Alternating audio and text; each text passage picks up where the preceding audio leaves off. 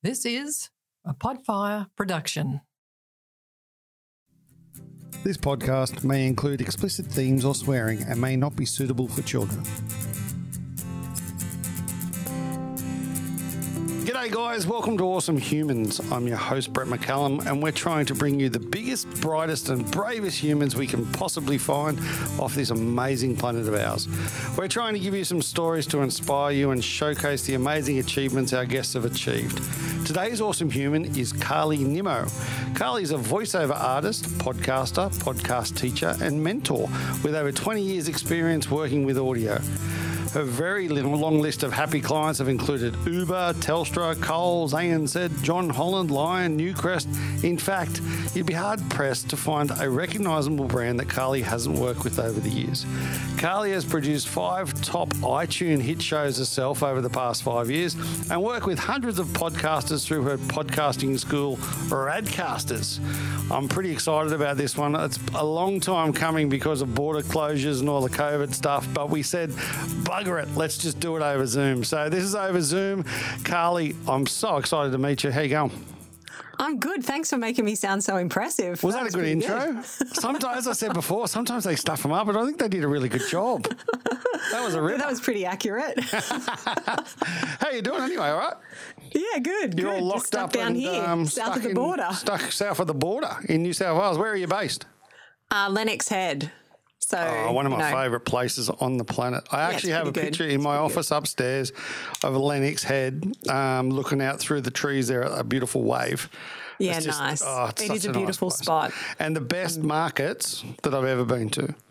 The food markets they have down there, I love them. Oh, yeah, they're pretty good. Although we haven't had any for months and months and months. Yeah, that's what we miss. But generally, pretty good. It's not good. Hey, the way I love to start these podcasts is by asking the one question. How far back can you go? What's the sort of first memory that you can ever remember? How far back can you go? My first memory is actually really embarrassing. We love those ones. I remember being at preschool. So I must have been 4. Yeah. And I went to the toilet and everyone was sitting down having story time. So the teacher was there reading the book and I came out and hadn't pulled my pants up yet. Oops. So everyone turned around and laughed at me. Oh, that's devastating as a child. Yeah, I've needed lots of kinesiology and psychotherapy sessions around that one. Sounds like you're not over it yet, though, Carly. Yeah, not quite. Hopefully, I can help with that. I'm not a therapist, but you never know. As the story goes on, we could get over that. And did they give you a really bad nickname after that? No, thankfully no. But I mean, they were 4, so they probably just had a laugh and forgot about it. But it stayed with me, obviously, for 40 years. There's someone out there that still remembers it. Yeah. I remember when I was in kindergarten and one of the girls, I don't even know why I remember this, but she did a very similar thing. And I mentioned it to her at a 30-year school reunion and she's turning around, like, how do you even know that? How do you remember that stuff? So, yeah, look out. Don't go to school reunions. That's a good idea. Yeah. So where were you born? To avoid them. Where did it all start? Where did the Carly story start? Oh, well, actually, I guess it probably wasn't actually that long after. I was always an entrepreneurial kid. Okay. Always. Yeah. So I was one of those kids who would get all my toys and sell them on the front yard to raise money for the Royal Children's Hospital, or I would sell lemons door to door, or I would force my cousins to draw postcards and we'd sell them to the neighbours and stuff. And would people buy this stuff? Yeah, people did buy out of pity probably, but yeah. So that, and also I was what I would call a double tape deck kid. So I had the double tape deck. My dad would, record me songs off the radio and I would pretend to back announce and record. My friends would be like, oh my God, this is like boring. Why are we always recording? I thought it was really fun and funny. Yeah. But yeah, I think they found it rather boring. And so did you do like voices and stuff or like you pretend you're on the radio and all that sort of stuff? Yeah, well, that's the weird thing, right? Like I'm a voiceover artist, but I actually don't do voices. Mm-hmm. I have this voice and that's about it. But I've always loved the sound of my own voice. Oh, I love it. Yeah. So you love what you do then? Yeah, I do. And it's so funny because I had like a kind of mental breakdown, I guess, when I was about just before my 30th birthday. And And I was looking for purpose and meaning and trying to find that one thing. But then when I looked and I went back into my childhood and was looking at all the things that I loved, and I couldn't see that I was already doing it, you know? Oh, wow. Which was kind of fascinating. Yeah, maybe with not as much meaning back then, because voiceover work can be kind of dry and a bit boring at times. But then I became a podcaster and found the meaning in using my voice, which was... And the world changed. Yeah. So where did everything start? Where did you grow up? Where were you born? I grew up in the outer eastern suburbs of Melbourne in the foothills of the Dandenong Ranges. Mm-hmm. So what hospital and I were you had born in? What hospital? Box Hill. Box Hill. Okay. So, And is that where you grew up, in Box Hill? No, I grew up in Kilsyth. Kilsyth. Which is, it's probably about 45 minutes out of Melbourne. Uh-huh. It was like the edge of, the edge of suburbia. So as soon as you went past Kilsyth, you kind of went out into the country. So it was on the very, very edge of Melbourne. Okay. Yeah. And you went to primary school there? Yep, and high school. I moved to Byron. I actually I spent until I was about 25 in Melbourne, and I worked a career as I went to what do they call it? Oh, like art school, I guess. It was I went to Deakin Uni, and I studied media arts at university. Mm-hmm. So a bit of sound, bit of TV, bit of film, bit of photography, and I found myself working in photographics for a number of years. And particularly in sales, but I didn't really like it so much. So I moved to Byron in 2003 after I met my husband at Splendour in the Grass one night. There you go. So get back as a kid, when you were this entrepreneurial kid, did you know what you wanted to be? Like, some kids want to be a policeman or that sort of stuff. What was your thing? Well, that's the thing. I've spoken to my mum about it because I have two younger brothers. One was just born an artist. He came out, he was an amazing artist, and he always has been. Like, he's always just known he's an artist. My other brother is an academic. He's a professor. He works at a uni in Albury in ecology, and he was always an academic. Like, he could name all the dinosaurs when he was 3, and he was kind of like a bit of a kids like that. Genius. Yeah, I know. And then there was me, and my dad said, I remember asking my dad, what am I? Grant's the artist, Dale's the smart one. What am I? And he said, you're the bullshit artist. I hope you took that as a compliment. Yeah, I think he meant communicator. I'm the communicator. Maybe. So when you left school and then you went to art school, you were living in Melbourne then? Yeah. How was Melbourne? What's that? How was Melbourne back in those days? I actually really loved Melbourne because I was really into live music. I was, really... kind of into alternative music, and I would go to a lot of music festivals and go to a lot of live gigs. So Melbourne was a really great place to spend, my teenage years and my early 20s. And then when I moved to Byron, I could still access all of that stuff because we had a really good live music scene back then too. So, so I did love living in Melbourne. I think it's a great city, but I'm not I'm not really a city person anymore. I much prefer the chill of of Lennox. So what's the worst job you ever had when you were in Melbourne? Worst job? Yeah. Well, I worked at Coles. I got a job when I was 14 and 9 months, which was the legal age. Probably paid about $3.80 an hour. Yeah, it did, $3.84 or something. I think I got an hour. I worked as a checkout chick, and then I worked in the cash office. Which was like, I was a 15-year-old kid handling doing people's all the cash. pays. Yeah.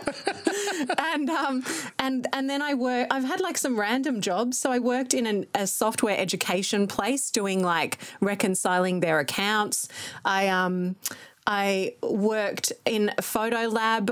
My background, before I started working solidly in audio was in photographics. So I worked in a lab. I was a sales rep. I worked at Madame Tussauds as a photographer. Oh, that was a fun job. Yeah. But I don't know, like Coles was probably the worst one. So you sound like you went on a journey through all these different jobs before you then found what you were, and as your dad said, a bullshit artist. No, Yeah. but like as a communicator, and were you during that whole time? Was that still something you had a passion for? Like, Yeah. when did you sort of find the microphone? So I always loved it. And I remember going away. I would go away for road trips with girlfriends up and down the coast. And we would always pretend we were on radio. And we'd just be driving along in the car and we'd be like, oh, we should have our own radio show. How cool would that be? You know, and so it had always been there, but I didn't know how I would make that happen, you know? Yeah. And photography was just so easy for me, and I just kind of fell into it and then just climbed the ladder in that industry.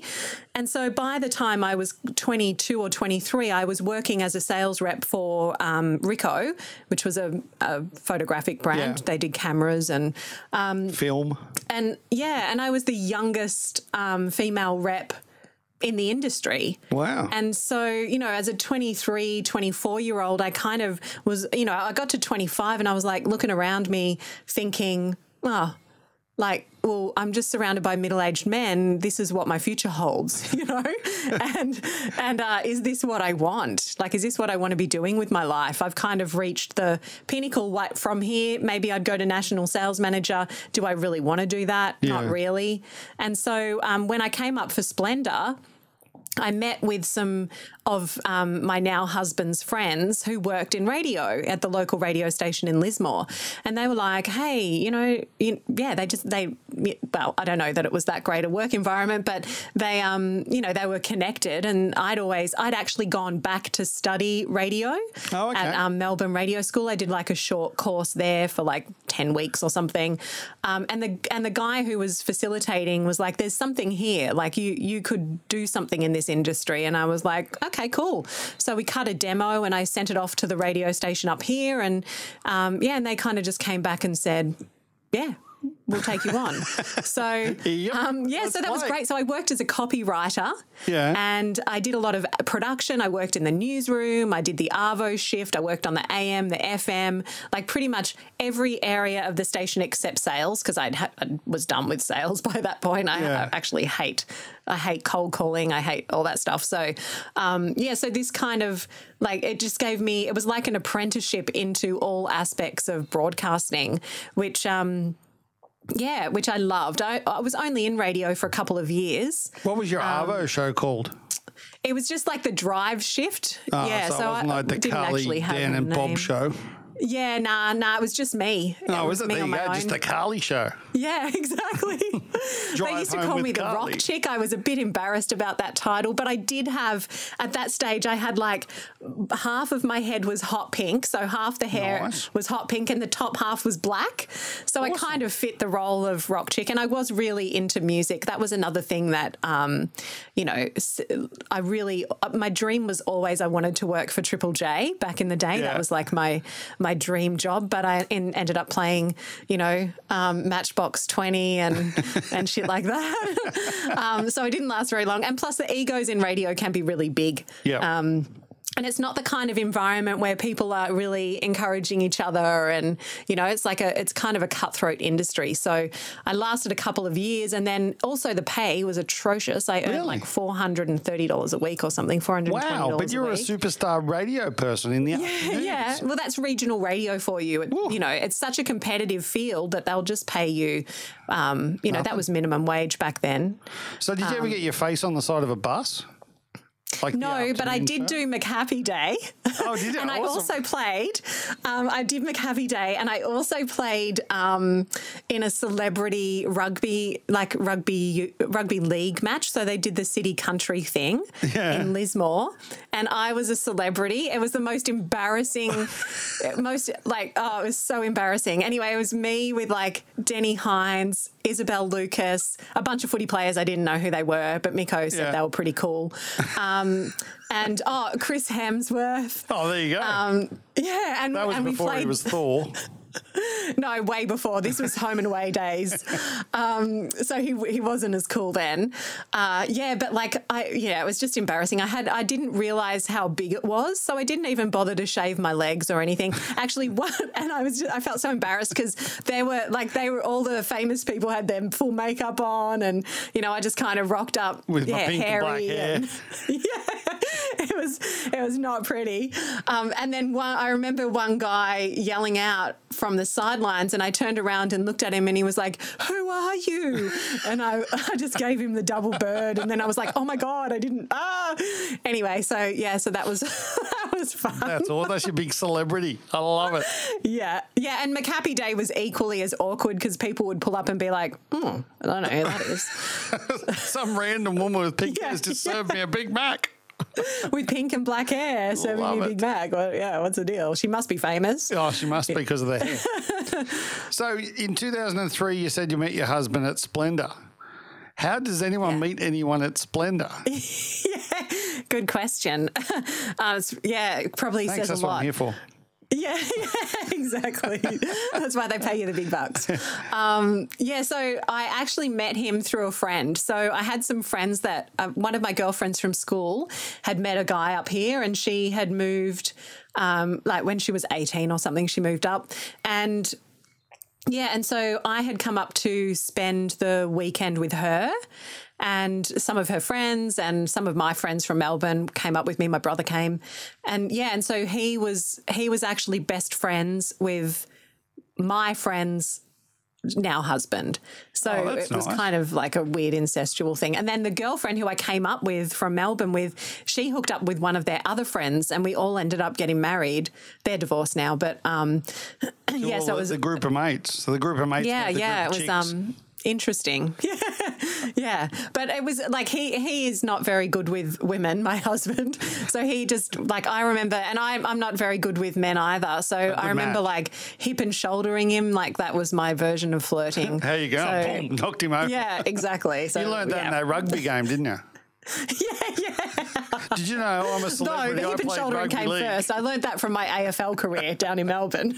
I love it. So when did you realise that voiceover artistry was a career that you could do? Because obviously you're on the radio and stuff, and then I've had enough of that shit. I'm not getting paid enough money. When did you realise you could actually make money from doing this? Well, the interesting thing was I started my voiceover agency, which is called Killer Copy. I started it as a copywriting business because I had done a course in copywriting for radio, and I thought I'll start this business writing radio ads, and maybe I'll just buy a mic so I can produce them as well if they want. And I had thought what I would create would be like an agency for those small regional radio stations to outsource their ad production. Yeah, nice. So they didn't have to put on a copywriter or have, use all the talent. They could have access to a different talent pool, and they wouldn't have to pay a wage, even though it was pathetic, to keep someone on full time. And it didn't really fly. I actually got 2 copywriting jobs. Both of them were for brothel on hold systems. Nice. So and did you have to produce it? No, they were one was like a James Bond theme, and they did ask if I would voice it, and then I was just kind of like, I don't know if I really want to do a voiceover for a brothel, but it might not be the best start to my career. And so website, and the voiceover stuff I kind of just thought, I'll just see what else is out there. So I signed up for a couple of sites. Back then there was voices.com and Voice123, which were sites where you could, audition and kind of send through a sample. And I kind of contacted everyone I thought that might need a voice and picked up a few clients that way. I was running a photographic store during the day and kind of doing this at night. So, but it wasn't until I could go 100% in on the voiceover stuff that it really started to take off. I started I think I just thought, initially I thought, it'd be fun to have a little mic and maybe do some voiceover recording stuff and see where that goes. And the more I did it, I just found it to be quite easy work, enjoyable. The more I did it, the better I got. And my clients really loved me. And so they started to ask me, hey, do you know a guy? Do you know any other female voices that we could use? And I thought, I've spent so long building these relationships. It'd be a shame just to pass it on. So I ended up becoming a bit of an agent, and I gathered people that I'd met through radio or connections of connections, and and started building a bit of a talent pool. And now 17 years later, or whatever it is, 15 years later, it's still going. That's awesome. So how many people you got under sort of management, do you feel like? There's about 20 voices. We specialise. I'm looking to expand at the moment, but it's a business that just kind of ticks along. I've never done anything to grow it. I've never done anything to promote it, really. I've tried the odd Google Ads, SEO stuff. Didn't really do much for me, but because most of it's from word of mouth. So my business has grown completely organically because these clients, they'll go in to do a contract with John Holland, for example, and they'll go there, do the contract for that particular project, and then they'll move on to another company. And when they move on to another company and they get a project that they think we'd be suitable for, then they'll get in touch from that company. And so I've kind of just spread, I remember I had a friend that I used to work with who started doing e-learning, because that's what we specialize in.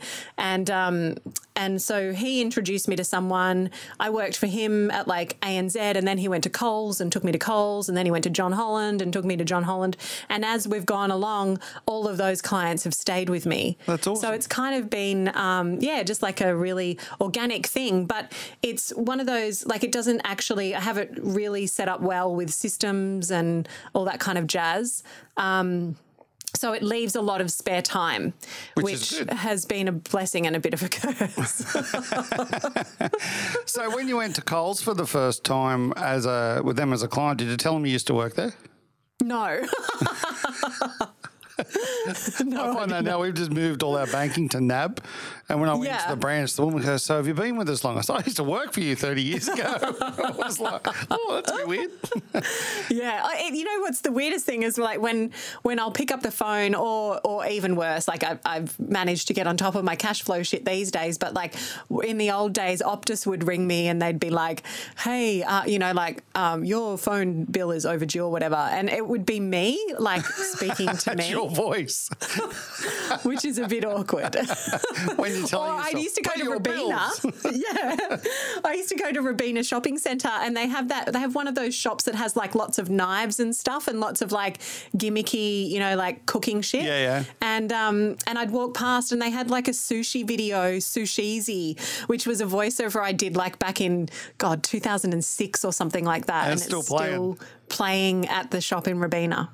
Yeah, so those kind of things are a bit awkward. Commission. No, well, we don't do sunset clauses or anything like that. So they buy it, they have it. In fact, my voice was still on the radio station that I worked with, which was 17 years ago. So. Yeah. There you go. You didn't negotiate that very well, did you? No, that little 4-year-old entrepreneur would be kicking you in the butt now. Yeah, totally. So what did Mum and Dad do? Because obviously they've got an artist, they've got an academic, and you're an artist, just in a different form.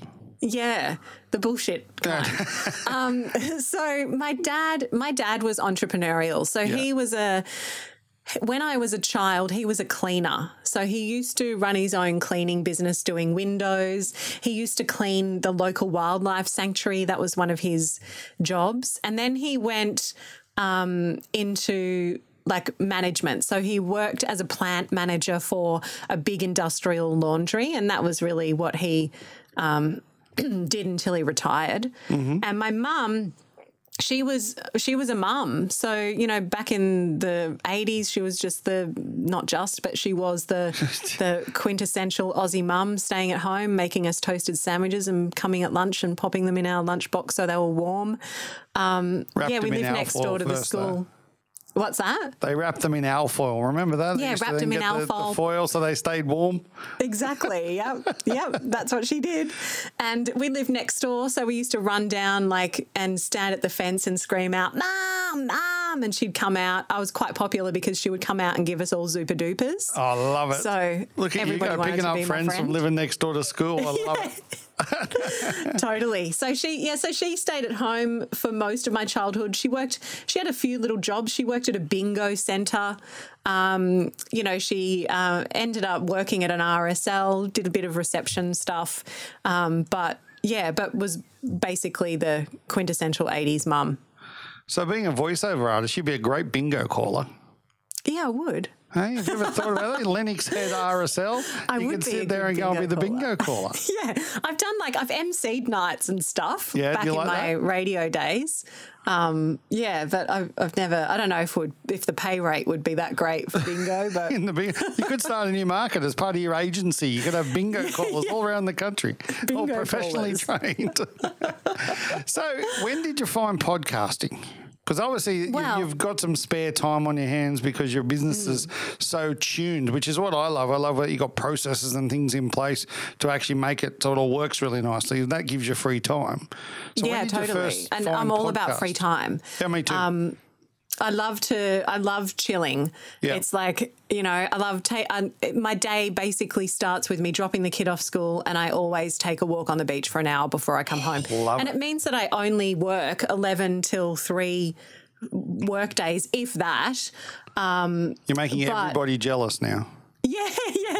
But I need it for my mental health. I'm just someone who I just really value chill time. So I prioritize making sure that everything works in a way that allows me to have the free time. And I make sacrifices for that too.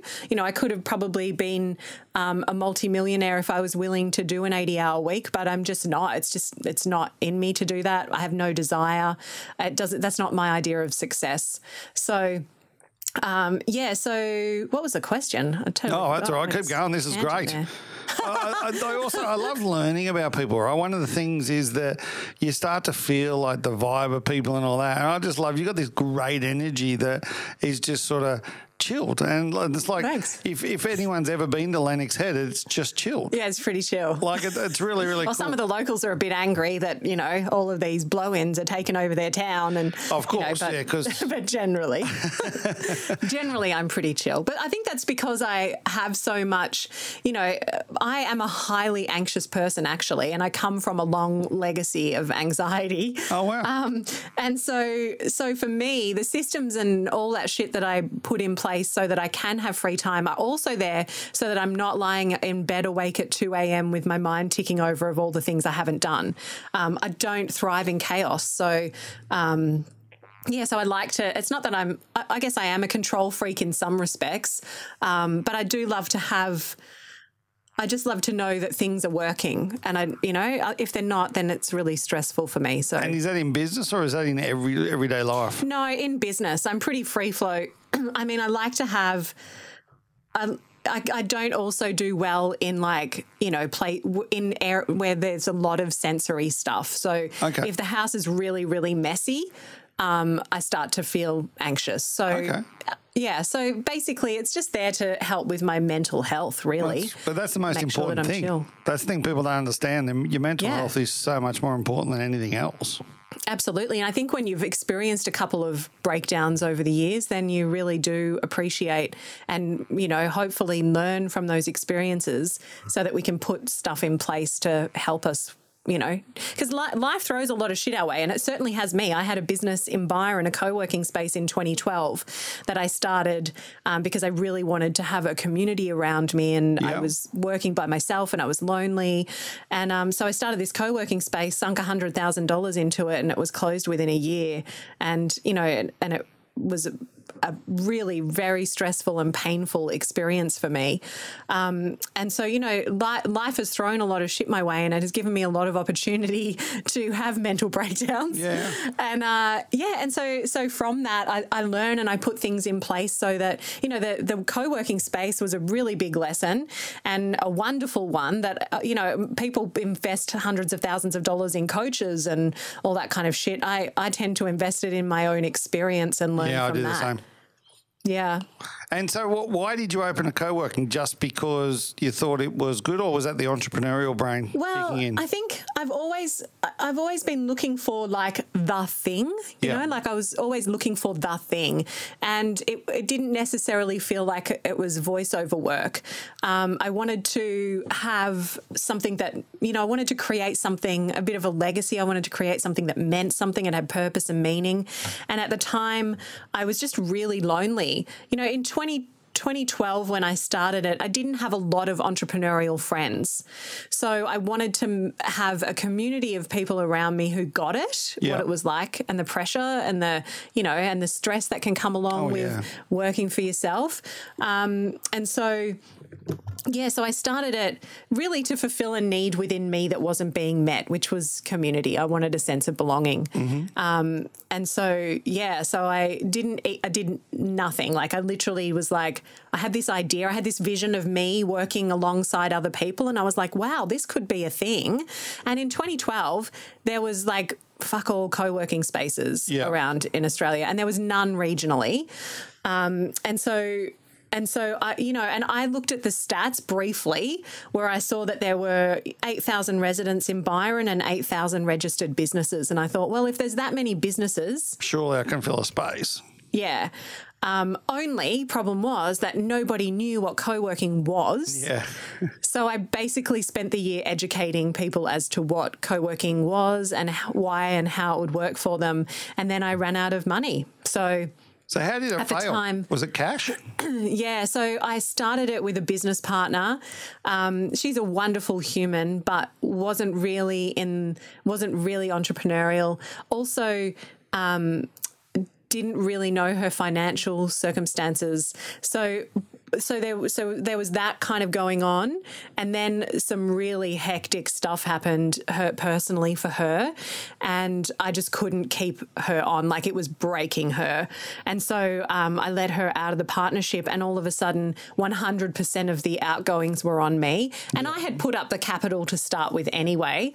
So, but basically, everything that I was making from my voiceover agency was being funneled into this co-working space. So there was nothing left. But on top of that, my husband at the time, he was working on the roads, and we had like an El Nino, or I can't remember which one it is, but one of the wet ones. It just rained and rained and rained for 6 months. So he couldn't work.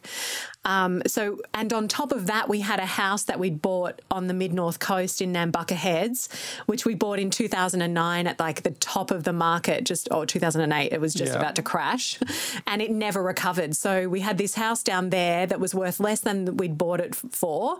We couldn't live in it because we didn't really love it down there, and my whole business and everything was up here.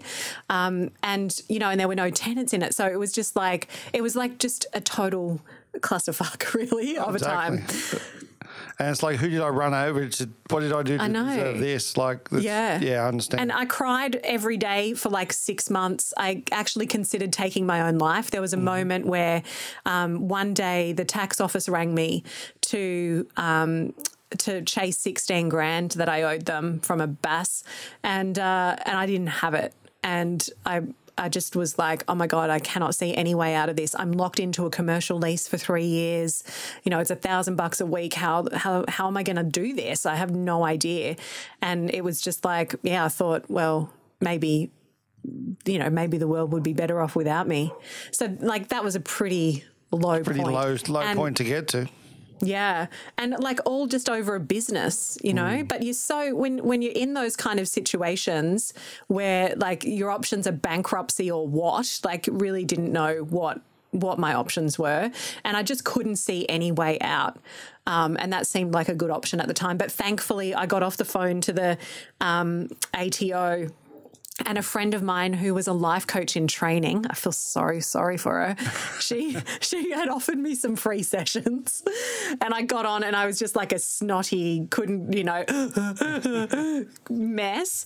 And she just showed me this picture of, she tried a whole bunch of stuff, and I was just like, oh my God. And then she showed me this picture of above and below the line.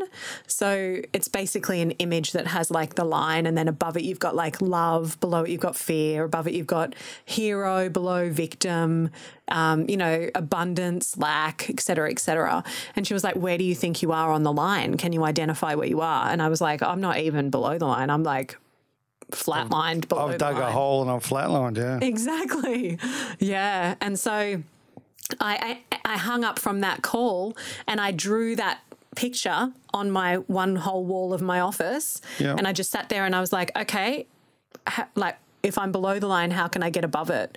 Like, what's the most pain right now? Lack. Okay, so how can I bring in some abundance? And I just started tracking the money that was coming in and, you know, and then eventually it shifted and I managed to figure out that I could get someone to sublet. So I spoke to the landlords and they were like, yeah, cool. You know, they wouldn't let me out of the lease, but they would happily, you know, let someone sublet. So I did that for the remaining 2 years. And then, you know, now we're like, what is it, like 8 years on? And I'm totally. I've just actually bought a new computer. So that is like the last of the old stuff. That's awesome. It's good when you get rid of that last little bit, isn't it? Yeah. It feels like after I got all my like 7 years tax office stuff and I rang my accountant. I said, can I burn it now? And he was like, yeah, you can burn it. We call it a financial flatline, but the good thing about a flatline is it always, if you kick it hard enough, it actually then starts to beep again. And yeah, totally. We've all been there, and it's, as entrepreneurs, that's what we just continue to do, isn't it? My God, it's like we keep going, but if it wasn't for people like you in the world, then there wouldn't be business, there wouldn't be small business, there wouldn't be people that now know about co-working spaces, there wouldn't be people that get now there's like half a dozen co-working spaces in Byron. That's unbelievable, isn't it? I know, it's totally crazy. You're only 8 years too early. Yeah, well, yeah, that was one of the shorter ones. So during this time, did you have someone that you could talk to, or did you keep it all in? No. Well, actually, I had joined. So I had joined Marie Forleo's B School back in 2012, as I thought she was going to be like my savior. So Marie Forleo has an online business course, and it's about $2,000 to do it. She has a huge community attached to that, and so I joined. I don't even know like what I was thinking, but I basically was thinking Marie Forleo is my savior. She is going to save this business and save me. Of course, she didn't, but the community was really a saving grace for me. So I joined. I'd always been like, when I moved to Nambucca, which was on the mid-north coast, when we bought our house down there. What's that? It's a beautiful spot, Nambucca. Oh, it's beautiful. Beautiful spot. I couldn't live there. I'd stab myself in the eye with a fork if I lived there. Right. I'm hearing you. Yeah, it is beautiful. And I thought the beauty would be enough to carry me through, but no. Definitely was not. And I started blogging when I'd moved there in 2009 as a way to, try and connect outside of myself. I knew no one, didn't have any kids, so didn't have like school drop off or anything. And Nambucca, there wasn't a lot of entrepreneurial people there. So I really felt very, very alone. And I started my blog, Carlosophies, which at the time was just kind of me, sharing pretty awkward stories of like having a poo in the dunes during a run, or like it was random stuff. It wasn't very evolved and spiritual like it is now. But it was a fun outlet of expression. And that actually led me to start running on the beach. I was really into fitness, and I would run on the beach. It was part of my mental health stuff. It helped me to stay on top mentally. So I would run on the beach with a video camera, but this was before phone days. So it was like a hand camcorder, and I would record myself like just recording a few sentences or a couple of minutes when I found clarity, because things were just so mucky and murky in my mind. And I would go to the beach and run, and then it would be like, like the angels would sing, and I'd have this clarity, and then I'd come back to write my blog. And all the profound shit was gone, So I started running with a video camera, and that's really the earliest, the start of my podcasting career. Really was that. And I can't remember what you were asking me though. But anyway, went on another tangent there. This is all about you. Yeah, so I would run videotaping myself and I'd put them on YouTube. This was about 2009, 2010. And then I had an online magazine, Think Beautiful, which was like a spiritual blog kind of thing. With and did you have much of a following back then? How are you getting followers? I did that for about a year, and I did have a bit of a following. Like in that year, I think I had a couple of thousand Facebook followers on my page, and it was quite a good thing. I would run workshops, like helping people, vision board workshops, and helping people, like identify their beliefs and mindset stuff. So I did all that kind of stuff back then, and that was all bringing more purpose and meaning. I felt like, it was bringing me more purpose and meaning, and then eventually, once I connected into the B School community and, fast forward back to being back in Byron and, like having closed the co-working space and having another kind of mental break, it kind of just became obvious to me that, I really would like to start podcasting. It had been in the back of my mind for years. As a broadcaster, I was like, I could always have that radio show that I wanted to have. Yeah, you could do whatever you want on podcasting. I don't have to play Matchbox 20. Yeah. So, but I didn't really know how. And so, so at the time when I closed my co-working space, I actually fell pregnant, which was a big surprise. And, the weekend, actually, that I found someone to sublet, we went away for the weekend and I fell pregnant. So that was a big celebration. That one, that was celebrating a bit too hard. And so then and then like the first year of motherhood was like, oh my God, so hard for me. And that was when the podcast started, because again, I'd found myself in this like insular place where, motherhood, anxiety, licking the wounds from my failure. And I really just wanted to have another outlet of expression. So Carlosophy started there, the podcast. Yeah. Yeah. And what was your philosophy behind Carlosophy?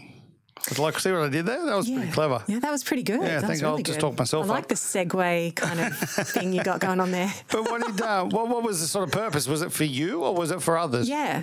It was mostly for me, but it was also what I had recognized was, this was like 2013 and there was lots of shiny online entrepreneurs. This was like this is when like the online entrepreneur, online business thing really started to kick up a notch, and we had like all the beautiful people started having successful online businesses, just packaging what they know into a course and voila, And I was like, where's all the stories of failure? Like, why aren't people talking about cash flow issues? And why are they talking about that time that, they considered taking their own life because business got so fucking hard? Yeah. I knew those stories were out there, but they weren't being told. And I wanted to tell them, but I also wanted to walk on the beach and do what I had done, reconnect to myself and tell my own story and share what I was going through. So I had two formats of the show. One was an interview that was called, it was called Carlosophies, but Stories Behind Success. And I would talk to, at this point through B School and through connecting through my co-working space with other communities, I had built a real good network of people. And I just really wanted to have conversations, just chatting to them about like what was their story behind success, because it wasn't the overnight thing I was seeing. That's the 10-year overnight success. Yeah, exactly. Mine was 40-something years. Yeah, mine too. Mine anyway, 47, but let's not go there.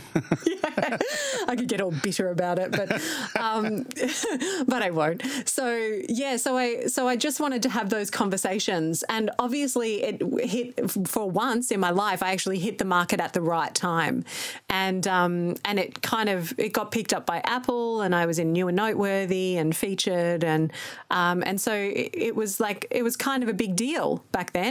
And for me, it was not the first taste of success, but a really needed taste of success after my experience with the co-working space.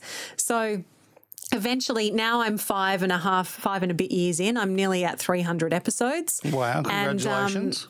And it's totally transformed. So now it's just me walking on the beach. My audience, the interviews were really hard. For me, I'm not necessarily a great. It's not that I'm not a great interviewer. I just feel a lot of pressure interviewing people. Like there's something I have to deliver, and my audience started to tell me. I also got sick of telling the same story over and over again. So what I was noticing was I primarily spoke to women. only 2 men throughout the time. It's a bit sexist, but we won't go there. Yeah. Don't go there. And what I noticed was just this same old story about burnout and, all this kind of shit. And I kind of got a bit over it. So, and my audience also were like, we just want to hear you. We don't want to hear other people's stories. We'd rather hear your story.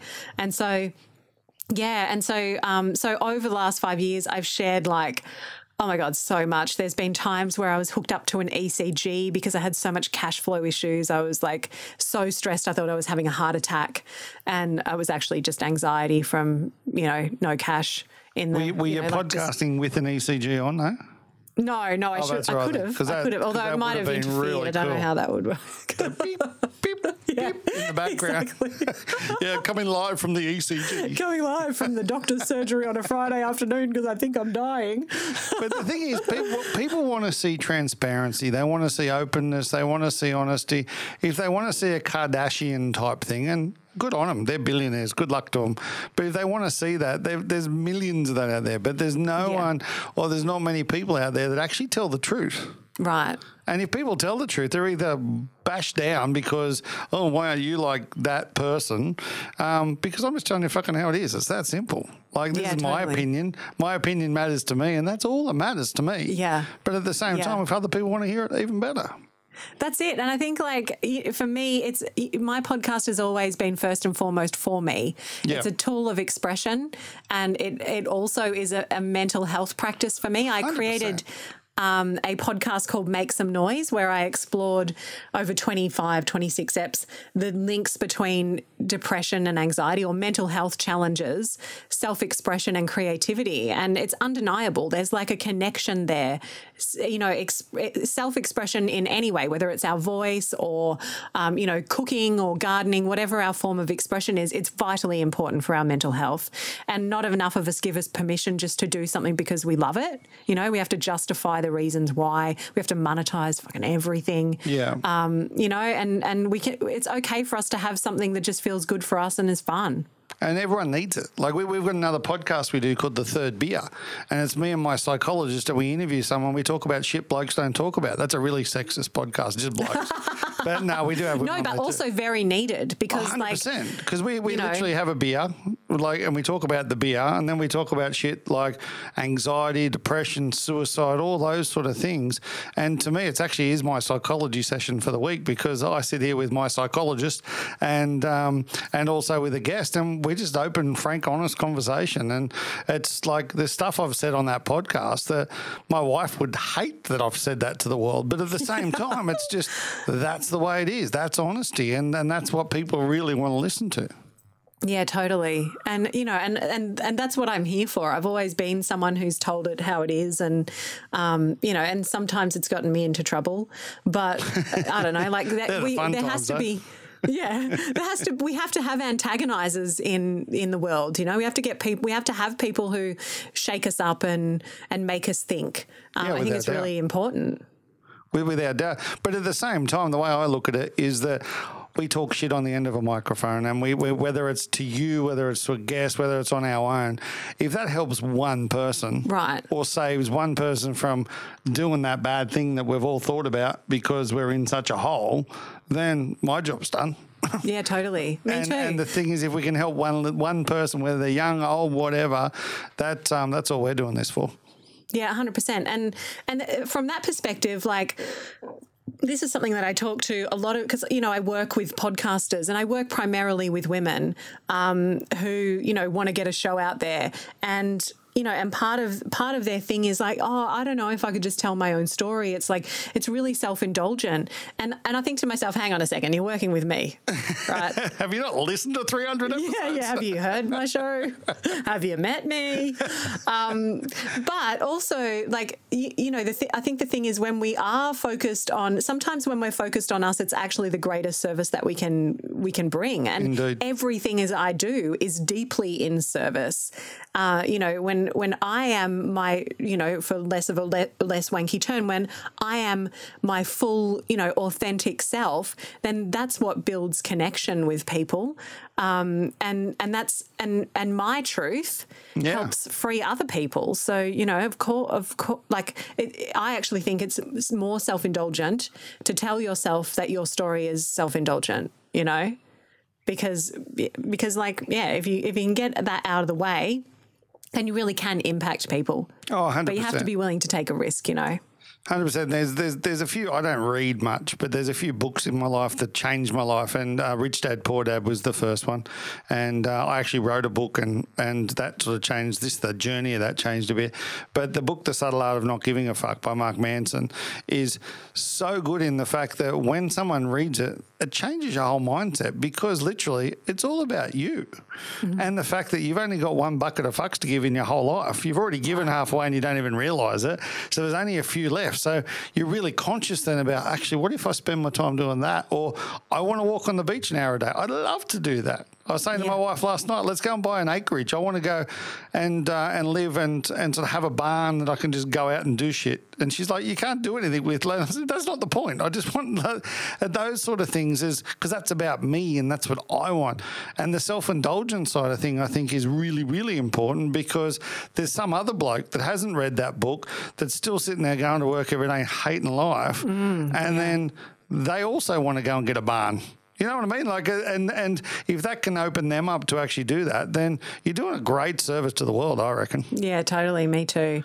And, and now it's interesting because that I think that's the thing. For so long, I was looking for that purpose, that thing that was going to propel me to Oprah or whatever. Yeah.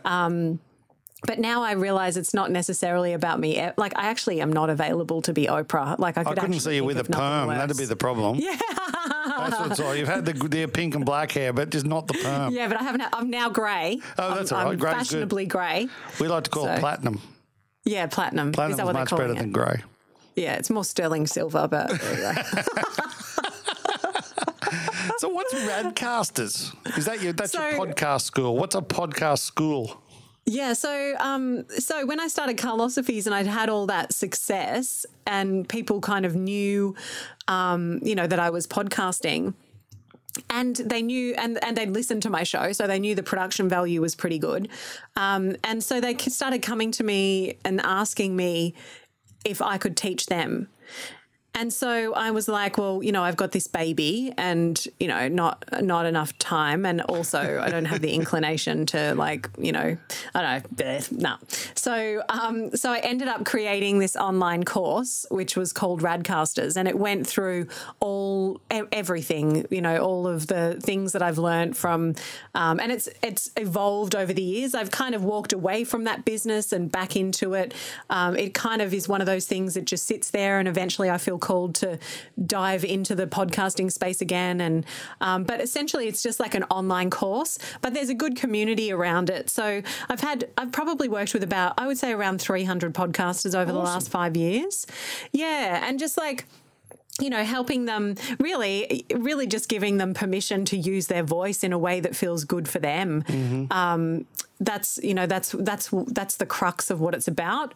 But all the tech stuff is there. People think they're struggling with the tech, and and then I get on a call with them, because I do a lot of one-on-one work too. I really love that element of getting into why someone's procrastinating, and usually it's because they feel like an imposter, or there's more to it than the tech. It's never the tech. The tech we can work out. It's all the other stories that we've got about going on about what it would mean. What if I said something someone doesn't agree with? What's that? It's like, what if I said something that someone doesn't agree with? Or backlash. I mean, tell you something that no one else knew. Oh my God. Yeah. Those sort of things. Yeah, so from that perspective, and there's nothing new to say. Why would anyone want to listen to what I have to say, and all this kind of shit. But yeah, so that course it goes through the tech stuff, but it also goes through some of the emotional stuff that comes up, because I find that most podcasters go live and then they lose their voice in a couple of weeks. Oh, 100%. the most bizarre thing. It's like they finally episodes. find their voice and then it's taken away from them. Do you really want to be using your voice? You know? And normally it's because one person listened to it and said, oh, that's a bit shit. Or what did you do that for? As opposed to the other 300 that listened and they went, that was really cool. Yeah, we have a real gift for negative bias, don't we? Where it's 100%. But that's the world we live in. Yeah, 100%. And, you know, like, and legitimate concerns because, you know, you have a look at those people who have a lot of external success and are recognizable and, you know, have an opinion and they're often vilified for that. And, and so it's legit. There's trolls out there and I've had friends whose businesses they've had to close their Facebook page because, you know, there's some weird group is, you know, as a naturopath, they're being attacked by some weird group, you know, and that shit can happen. So it is a legitimate fear, but it's, you know, it's not something that, it's not, like trying to save yourself from that. Like you might as well just have a crack and see what happens and deal with it when it does. Yeah.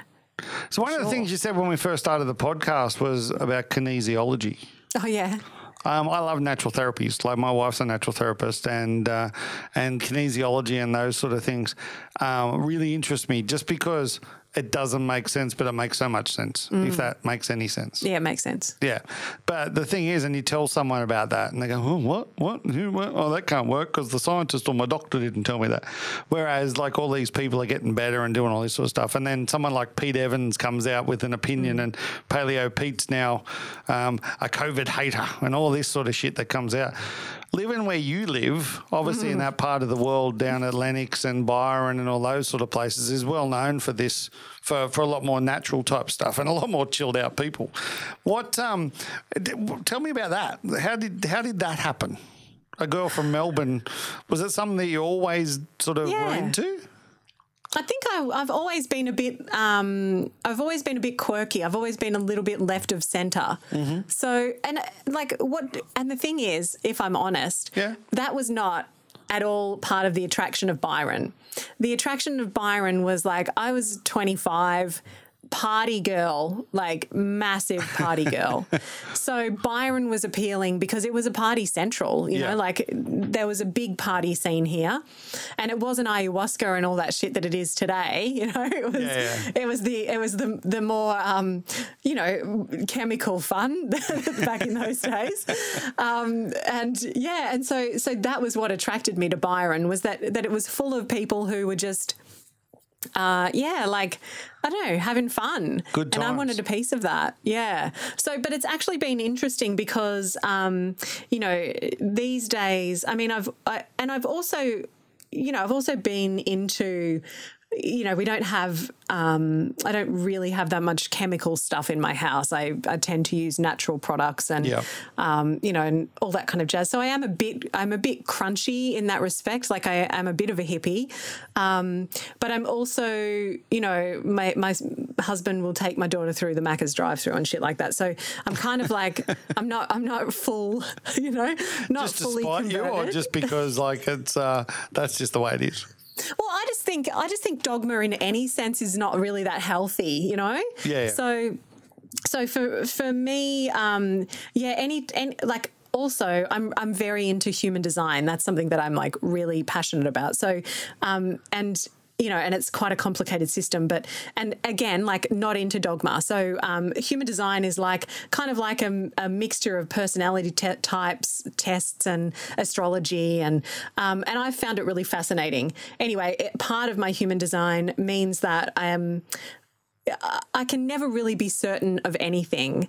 So when all these theories kind of come across my desk or, you know, like through my feed or through the conversations that I have with school mums or whatever it is, I can never really buy fully into something so much that it's like you know, like this is the way it is. I'm going to be like, you know, celery juice every morning. Like I'm not really into that kind of shit.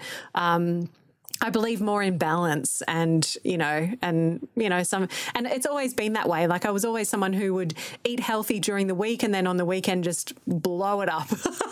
Nothing wrong with that. Yeah. And so for me, it's actually, that's been a hard thing to reconcile is, because I always have been a little bit different. And even here, living in Byron, I'm still a little bit different. Yeah. But it's good to be different. Yeah. And when you realise that, it makes such a difference in your life, doesn't it? When you actually sit there and go, oh, fuck, that's actually nothing wrong with me being different. Totally. Yeah. And I think that's why I love human design so much, is because it's just shown me like, yeah, I'm different, and it's given me more permission to just own those weird things about me. It's great to be weird. I'm weird. I love it. Me too. It makes life a lot more interesting when you're surrounded by weirdos. Oh, indeed. So what does your daughter think you do? Yeah, she knows that I do stuff with microphones. She's asked me a few times, Mum, are you famous? And I'm like, not really, because I played rugby league with Chris Hemsworth. Yes, I am famous. Classic, yeah. But not really. No, he doesn't know who I am. We're not on first term, although he is a family friend. Oh, there we go. We're reaching now. Yeah. So my cousins are good friends with him, and on my other side of my family, my auntie and uncle are good friends with his parents. So so I guess maybe we're nearly related by association. So what he's like my 83rd removed cousin. Oh, of course, yeah. So what did you tell your daughter when she asked if you were famous? I was like, oh, no, I'm not. No, I'm not famous. Because like we've had situations where, I've been at the school, or like having drinks at the bolo or something on a Friday, and it's quite funny because there, I'm recognised in a tiny little bubble of people who listen to my podcast. So I remember actually we were having like drinks one Friday night before Christmas, and I was just having drinks with my bod squad crew, like my workout crew. Yeah. And they didn't really know what I did or anything. And then this woman came up and she was like, oh, are you Carly Nimmo? And I was like, yeah. And all the girls were like, what? Why does what? So like strange things like that have happened, or like, someone has asked me to like take a photo with them. I find it so awkward. Like, oh, I listened to your show. Can we get a photo? And I'm like, okay. So that feels all very weird. And so she's seen some of those things, and then she's like, oh, what's my mum's special or something? Yeah. And it's like, oh, no, I'm just doing my own thing, So she knows that I do stuff with microphones. And that's about it. And what does she want to be when she grows up? She wants to be, well, she's got a couple of things, a makeup artist and a singer and a dancer. And can she sing and dance? Yeah, like she won't listen to this, so you can tell the truth. She's 6. Yeah. She loves dance. She's definitely a performer. Okay. And also she has me as a mum, so she's a bit quirky, like she's very entertaining. She has a very good sense of humour. That's what you want. That's definitely what you want in kids, for sure. Yeah. I could speak to you all day. I love this podcast. This is awesome. What I have to do, though, is I've got to wrap it up in a minute. But what I do before I wrap up all my podcasts is I ask some quick fire questions. Sure. What's your greatest achievement in life? Oh, I was going to say, that's so funny. I was going to say my daughter. And it's funny because I would say my daughter, but I would also say using my voice. Like not being afraid to use my voice is my other greatest achievement for sure. Who's the person or people who have had the most influence on your career? Oh, probably my dad and my mum. They were like, Dad worked for himself all his life and he worked like a dog, but he always said to us, do what you love and the money will follow. And he encouraged us to just go our own way all the time. So I would say him. Love it. Favorite food? Chocolate. Favorite song? Go Your Own Way, Fleetwood Mac. Oh, what a great song. Favourite place in the world? Lennox Head. And what's next for Carly Nimmo? More of the same. I think. Like, you know, I'm loving where I find myself now. I'm really running a business that is like honors who I am in the moment. There's no planning besides the structure that is in place to support me to show up and just be me in any given moment. You know, just more opportunities coming my way, more opportunities to collaborate. I recently got funding to run some programs for women on using their voices, you know, just shit like that. More podcasting, more speaking. I spoke last year in the States. I'd love to go back and do more international speaking once the borders open. More and more listening to the sound of my own voice. Do you know what? I love that answer. And the thing is that I would love to collaborate with you on some other stuff, because this has been a great conversation. And as far as I'm concerned, Carly, you're an awesome human. Thank you so much for your time.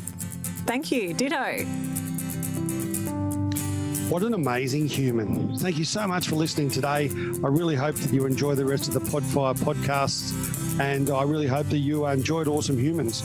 Reach out to us on Podfire and all the social media channels, as well as BJ Macca, to reach out to me personally. Have a great day.